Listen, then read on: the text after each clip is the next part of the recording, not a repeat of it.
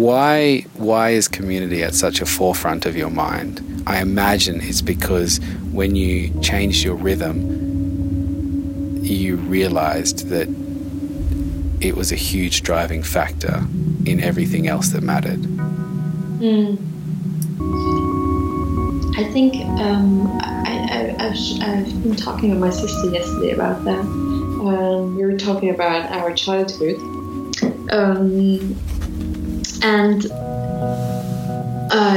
So just to kind of make a little retrospective also where I'm coming from, my parents are Southern Chinese originally, or my grandparents, let's say, and they immigrated to Vietnam, and my parents were born in Vietnam, and then they immigrated to Switzerland after the war, and I was born in Switzerland. And I grew up in a very small town in Switzerland, in a neighborhood that could be considered in a Swiss context a ghetto, where let's say 95% of the people have immigrant background.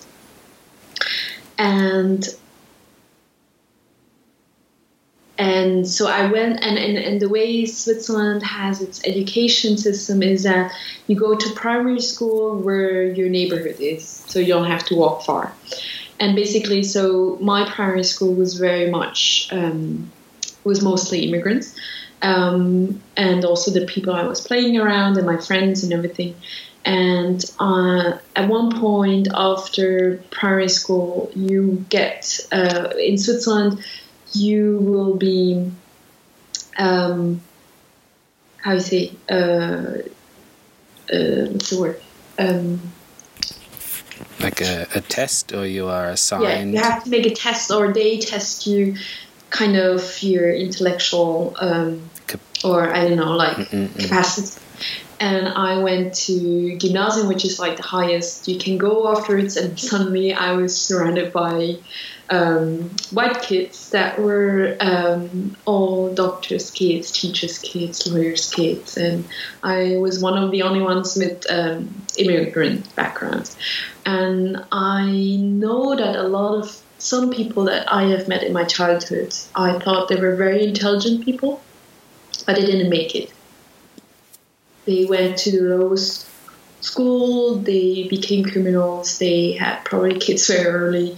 I don't know what they are doing now, but I thought at this time that they were actually very intelligent kids, but the social circumstances didn't make them go another way than that one. So this is something that was very engraved in my mind, how much the social class you're born into is still determining how your future will be, for the biggest part. And I believe that if our communities will be much more kind of permaculture communities where you would mix more things and profit from each other and bring different kind of social classes but also cultures together that can feed each other, maybe we wouldn't have these problems. So this is a little bit my broader goal in that sense, and I think that within that I'm still very far from it, because I think, as you say, we are still our own community. I think we're also, for the biggest part, our own audience, sadly enough. So it's also kind of, it brings a lot of question to me also, how to make dance without isolating myself, and actually at the end we keep on patting our own shoulder because we all believe the same thing.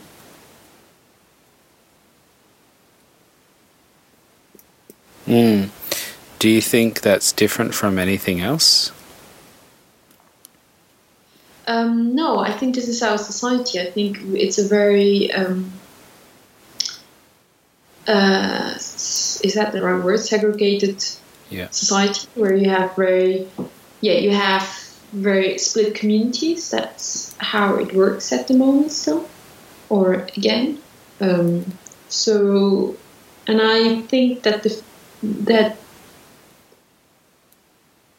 the future is really sharing much more different ideas, different questions, different capacities and qualities as well. And therefore we have to create different community structures where different people can come together in a way.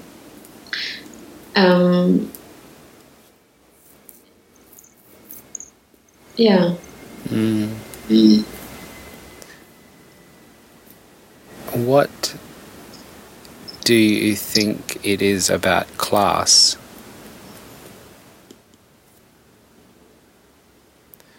do you think that class is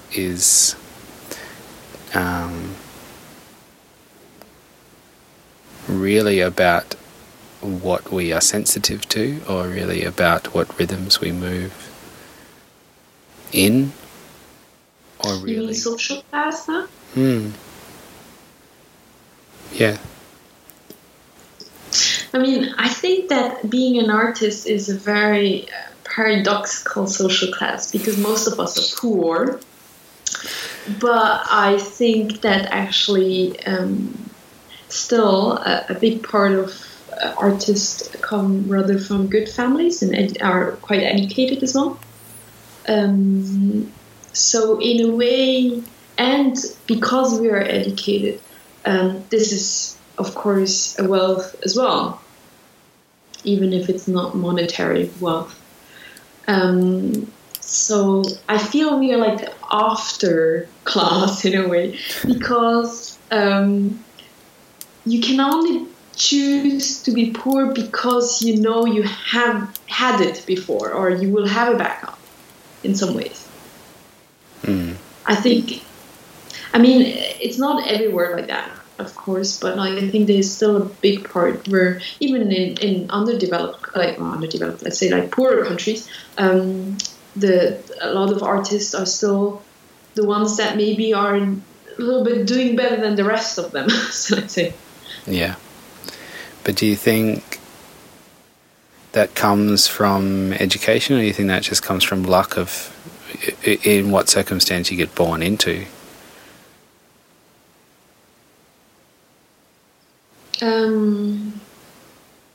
Both, I think. For sure, I was very lucky to be born in Switzerland. I don't know if I don't think I would be where I am now if I wasn't born in Switzerland. And my parents, they were pushing us very much to go into higher education and to be ambitious and work hard. They didn't plan for me to become an artist, but that's why I also think I'm like the after class in a way. I think only if, and that's also thanks to my sisters, because my older sister, she's an economist, my second sister is a lawyer, third sister is a sinologist and artist as well, and I'm just the artist. So in a way, I jumped over a generation. I think because my sisters, they did all these things, I could do the artist path. Yeah. I wonder what explains for me then, because I'm the eldest child. What are your siblings doing? My younger brother is a diesel diagnostician. He's also running transport business, and my sister is singing a few times a week for different functions, and then also has a day job. And what are your parents doing? They're running their own businesses. So maybe, I mean, the way that I've always said to myself is that I'm not doing actually anything that is too different than what I grew up seeing my parents do, which is to run your own business and to find your own opportunities. And so maybe I still am in that way, just a solo small business or freelancer or what's the word? Yeah. In that there's definitely no stardom. There's more just like knocking on people's doors and asking if there's any work they have for me to do. Mm. So maybe actually you have broken some kind of cycle, but I've actually just perpetuated my cycle, and it just has different aesthetics and different concerns, but the makeup, the construct is the same, which is, I haven't found anyone that I like enough to work for for years at a time. But did you already knew that when you started dancing? No, I think I saw some boys breakdancing and I thought it was really cool, and I thought it would be awesome if I could leave my small town and study something, and maybe dance could be that something, because why not? It felt the least like working. But, you know, you're right, that is a bit of a joke because it's hard work. Yeah, I don't know, but I am very interested in the idea, like, of how we separate ourselves out into class. Like something that you alluded to, I don't know if you meant to, that we somehow separate ourselves as much as we are separated by others. Mm. And so I wonder if that's a rhythm thing, if choreographically you're dealing with this as well. Mm.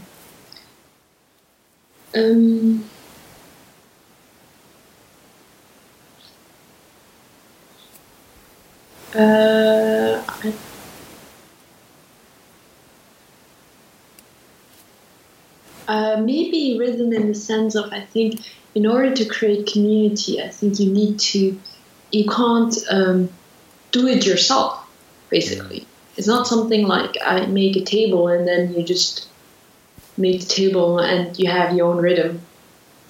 There is a rhythm of the group as well. So you need to be sensitive towards this rhythm in order to create a community that is also more sustainable at the end. Mm. So this must mean that you have a vision for a better version of community or of dance, even if we are talking about dance being segregated from life, unfortunately, or from other communities. I wonder about your vision, what it might be. I don't know about dance, to be honest. I'm searching still within dance. This is a little bit my thing that I like. My whole research also for the next couple of years. I'm working on this idea of how to use permaculture methods in a social context for the art market. So that's a little bit my project at the moment, but I'm still very virgin on that, and I very much at the beginning. I have thought more concrete about living communities, very practical things as like childcare or old people that get lonely, and how there was this video of like how there was projects in America but also in Japan where they put childcare centers within elderly homes. So they shared the building. They still had the people helping them, but it was just bringing those two generations together and how they can help each other also on an emotional level, and how it just brings, I don't know. It was, how was it set up? Like that, for the elderly people, it's good for their mental health as well. And for the children, it's good to meet all the older people and to see also different generations and how they are thinking. And these kind of things, I think, should be more set up. Yeah. So like how, or so my two projects are bringing children and elderly people together and bringing immigrants and artists together, basically. I have this two kind of ideas of how, but more in a living way. So it's not about making projects together or so, like art projects, but like how if you share your daily life with a different community, what happens then actually? Well, I guess you become a shared community.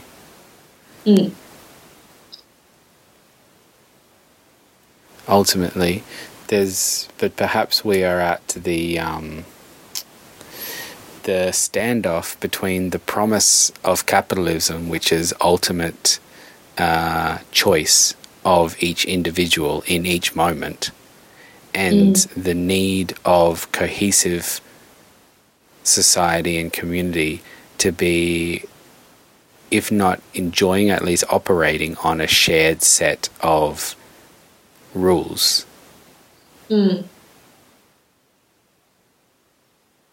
So in some sense, the one will have to surrender some of their desire for radicalization so that the community can be cohesive. Or what if there can be radicalness within the community? There can be difference within the community. I think that's the danger of community, is that we believe that to think that community is being equal and kind of having the same rules in that sense. And that's why I went back to this permaculture idea where it's not about equality in that sense.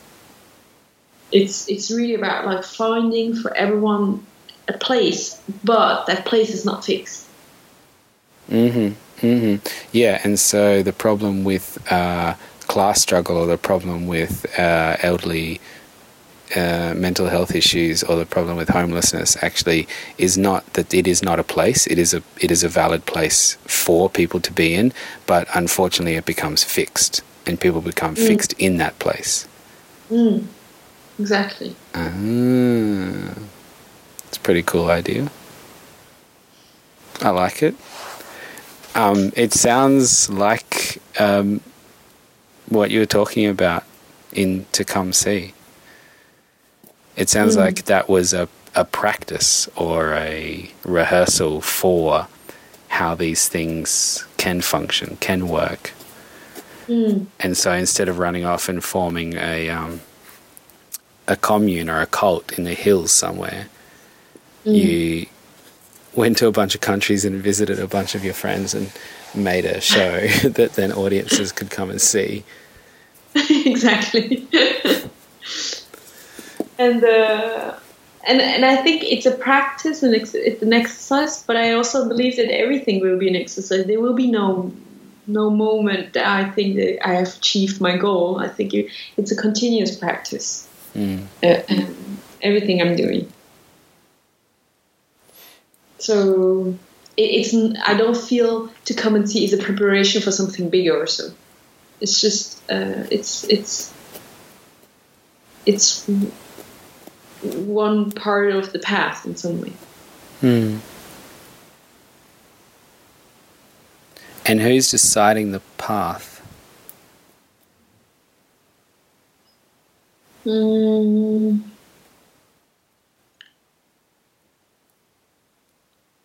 For a big part up to now, it was me. And now things are changing within the group. I think also, it's a year ago that we premiered. It's 3 years that we're working together now. And so I feel there is also a change of dynamic in the group where I guess it took time also for the others to own it for themselves and to see where they want to take it, the project. So now I feel this is like a different kind of period for the group and for the project as well. So we are currently setting up also a new structure for the project, which is a sort of 5-day series. and it comes a little bit from it's very much influenced by the experience we had in Australia, which was amazing, with the workshops we were giving. And you remember that little like task we gave you in the workshop, like with the service task list? Yeah.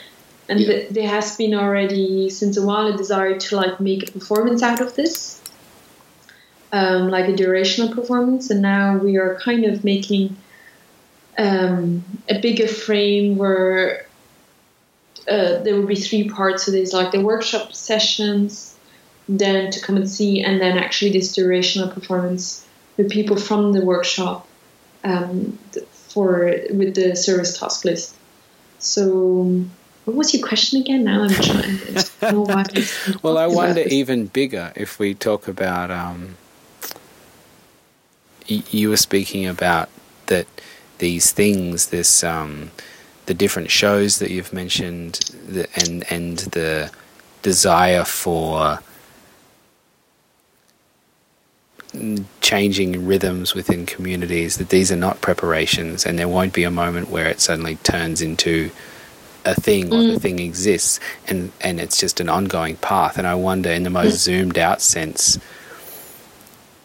can you see that path, or are you just responding to opportunities the way that you think is the most, by like putting yourself in a very self-aware, to be very aware when decisions come to you, so that you don't perpetuate things that you don't see fit to perpetuate? I think it's a mixture between desires I have and the right timing, and then in this right timing, listening to the opportunities in the situations. And then because it's a collective work, each of us has different desires, so that also makes it more complex.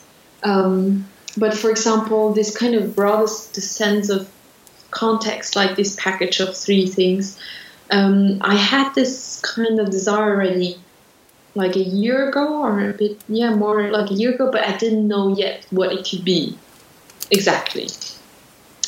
And when we had these workshops in Australia, which were really like amazing, how people responded to them and how they participated in the work, and this came out of it actually. So it's also fun, like, waiting for the right moment in that sense. And with it, we had also suddenly also possibilities to do this thing. So there were like 2 venues that talked to us and said that they would actually like to show something of us. So then it kind of came together that we also had the platform to do this as well. And there's a saying that's something like luck happens when preparation meets opportunity. And so it sounds like a lot of the time you're preparing by being aware of your own rhythm and then being aware of the opportunity. No, actually, it's more like what if there's anything you still want to know or something. Yeah, there's shitloads. There's like a whole body of work that I still am not aware of and have not experienced and have questions about, but I don't know what those questions are, because that will unfold in time. Can I ask you questions? Please. Yes, of course. Do you feel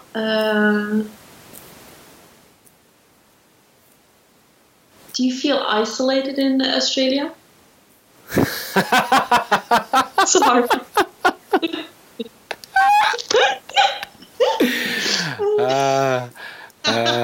Sorry, I mean, it's a very stupid question, but it's not a stupid question at all, because it is the what's the word? It is yes, a lot of people would feel that way, but I do not as an individual, because I think isolation relies on a lot of things, and not always on distance. Somehow it relies on separation or segregation from those who you think are you and should accept you as one of their own, but do not. I think that is the feeling of isolation. And so the question would beg, who is it that is not accepting me, that I identify as one of, for me to feel this isolation? And so I for sure imagine that there is a history in Australia of people feeling like they are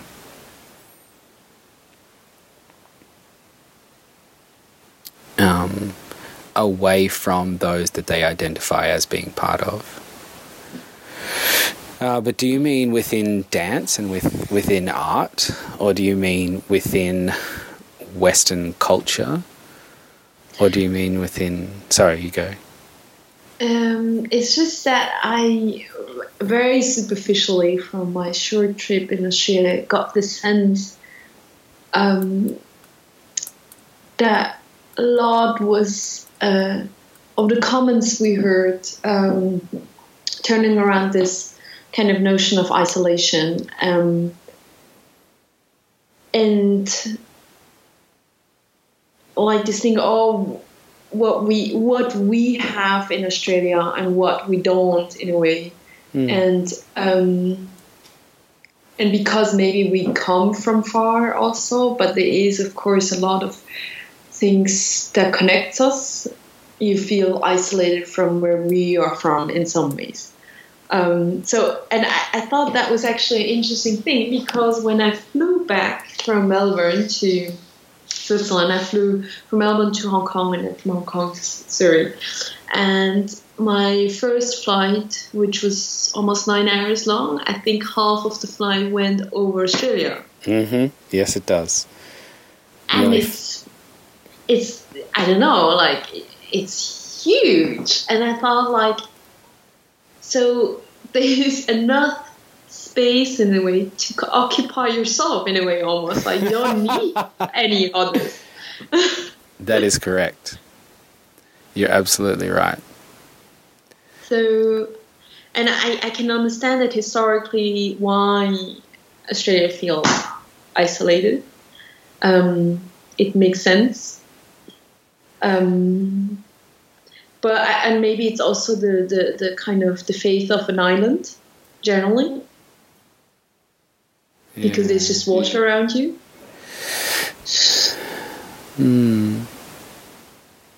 But if you want, I think if, say, because the Dutch landed on the western side before the British ever landed on the eastern side, and if the Dutch had claimed that side and the British had claimed the eastern side, then we would not be a single country island. We would be a multiple country island, and it would be like many other land masses in the world. And so the idea of being on a country island would disappear and become irrelevant. So I think it's arbitrary in some ways. And it nearly happened a few times before Federation of Australia. I also think I grew up in Darwin, and some of my friends that I danced with immigrated from the Philippines, which is a 3 or 4 hour flight from Darwin. And Sydney is also a 4.5 hour flight from Darwin. So actually there's no reason for them, and then via osmosis, because I normalize myself to the people that I am around, there's no reason for them to feel that they are isolated, because they're actually closer to their home city that they were born in than they are to the capital of Australia that the world recognises is Australia and is in all the movies, and the Olympics happened in Sydney and things like that. So there's these weird, what's the word? Contradictions, like you were saying before, where I don't feel isolated. The isolation that I do feel, I enjoy. But I don't think this is your question, but it's something that I've thought about, is that I definitely feel that in some parts of Australia I am visiting, and in some parts of Australia I am home. And I don't know if you feel that way around Switzerland, or if you feel that way around Vietnam, where you still have family.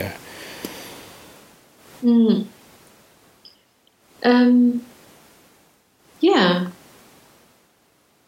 I guess home is very difficult to find for myself in a way, because since I don't, I'm not like, since 10 generations in Switzerland or so, there's less roots, and I think that this makes a big sense of home as well, if you know that your family is since generations somewhere in one spot. But one spot meaning Australia? Is Australia small enough to be one spot? Because I sometimes think that it is not. I think one spot can be a city or an area or even a village, but I think it's something that brings things together. Like, it could be, the climate is so different from the north to the south, so I think this is also already a different place for me. If you have different seasons and or different trees, then it's not the same spot anymore. Yeah, absolutely. The smells are different. I think the isolation also comes from the sense of who, like I was saying, who are your people, and can you be with them? And I think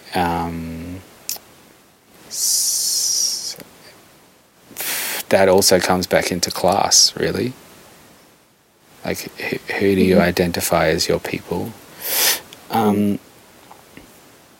There is a way that my body wants to move, and when I am in places where there are no people that I can dance with in that way, I guess there is a sense of isolation.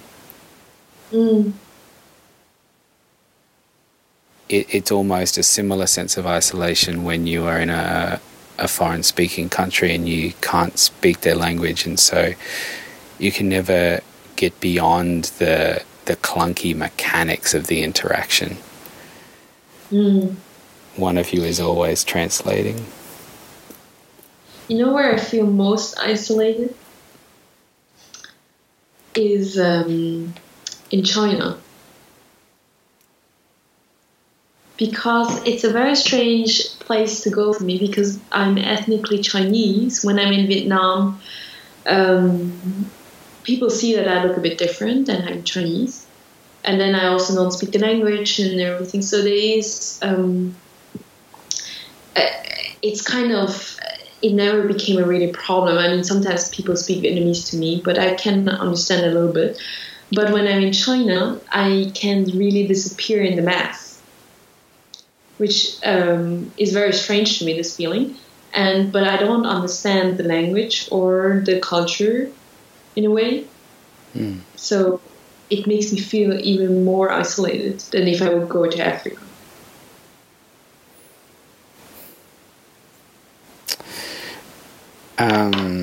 Did you see the video that I would have posted yesterday about the borders within China over the last couple of 1,000 years? No. Where did you, on Facebook you posted? And also on Mapstagram, this Instagram account that I run.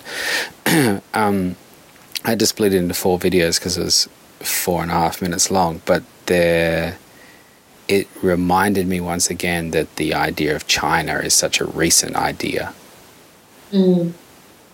And so to be ethnically something but then that something be the name of a nation is a strange thing to me as well.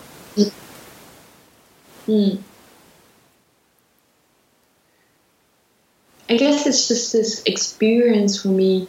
I don't even think of nation, but like this experience of being able to disappear. Yeah. In a mass. Yeah. Wherever else I go, I am always exotic. In a way. Really? Did you come to Sydney? I guess in Australia, this is the thing. I think Australia is a very different context because you have a lot of Asian communities. In Europe, you don't have that much. Well, it's further away. Especially in Switzerland. So I am so exposed all the time, just the way I look. And is that... No, go ahead. And I mean, I am Swiss. I speak Swiss German, which is the local dialect here, which only Swiss people speak. But I get rarely people speaking in English or in High German with me because they think I'm a tourist. And even sometimes I've had really absurd situation where I would speak, someone would speak High German to me, and then I speak Swiss German back to them, and they keep on speaking High German because their brain doesn't switch that I can actually speak Swiss German, because they see my face and it's still so stuck to some kind of idea of, immigrant or tourist, and there is immigrants here, but it's not that many second generation yet, or third generation of Asian looking people that were born here and are totally assimilated. And so for a lot of people, it's still, you're just a tourist.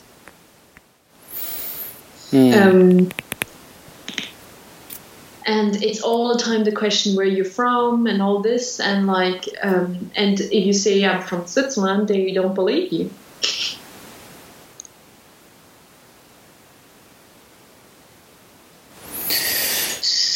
Well, what can I say about that? I can't empathize, except for when I've been in New York, and I try and wonder how I can possibly be in my mannerisms that I am not mistaken for British. Because I don't want to be identified as British, because I identify as Australian. But your accent is Australian. I agree, especially when I say g'day to somebody. I feel like that's a dead giveaway. But I think that is one of those things you're talking about where the person's brain doesn't click.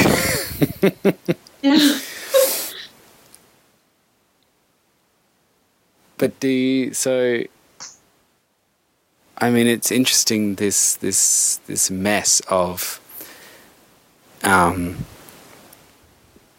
disappearing into the mass while also feeling isolated, while also wanting to pass as part of the mass so that you are not exoticized and other. They're all a mess. It's a mess. But what can I say about it? It seems like everywhere is different, and everywhere you go, you will still take your face with you, and people respond to it differently. And I just don't know what one can do about that. I think that's you can't do anything about it except be patient. Yeah.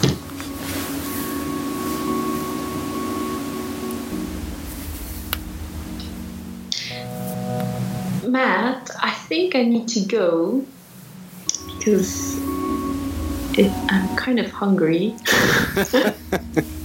Thank you for giving me nearly 2 hours of your morning.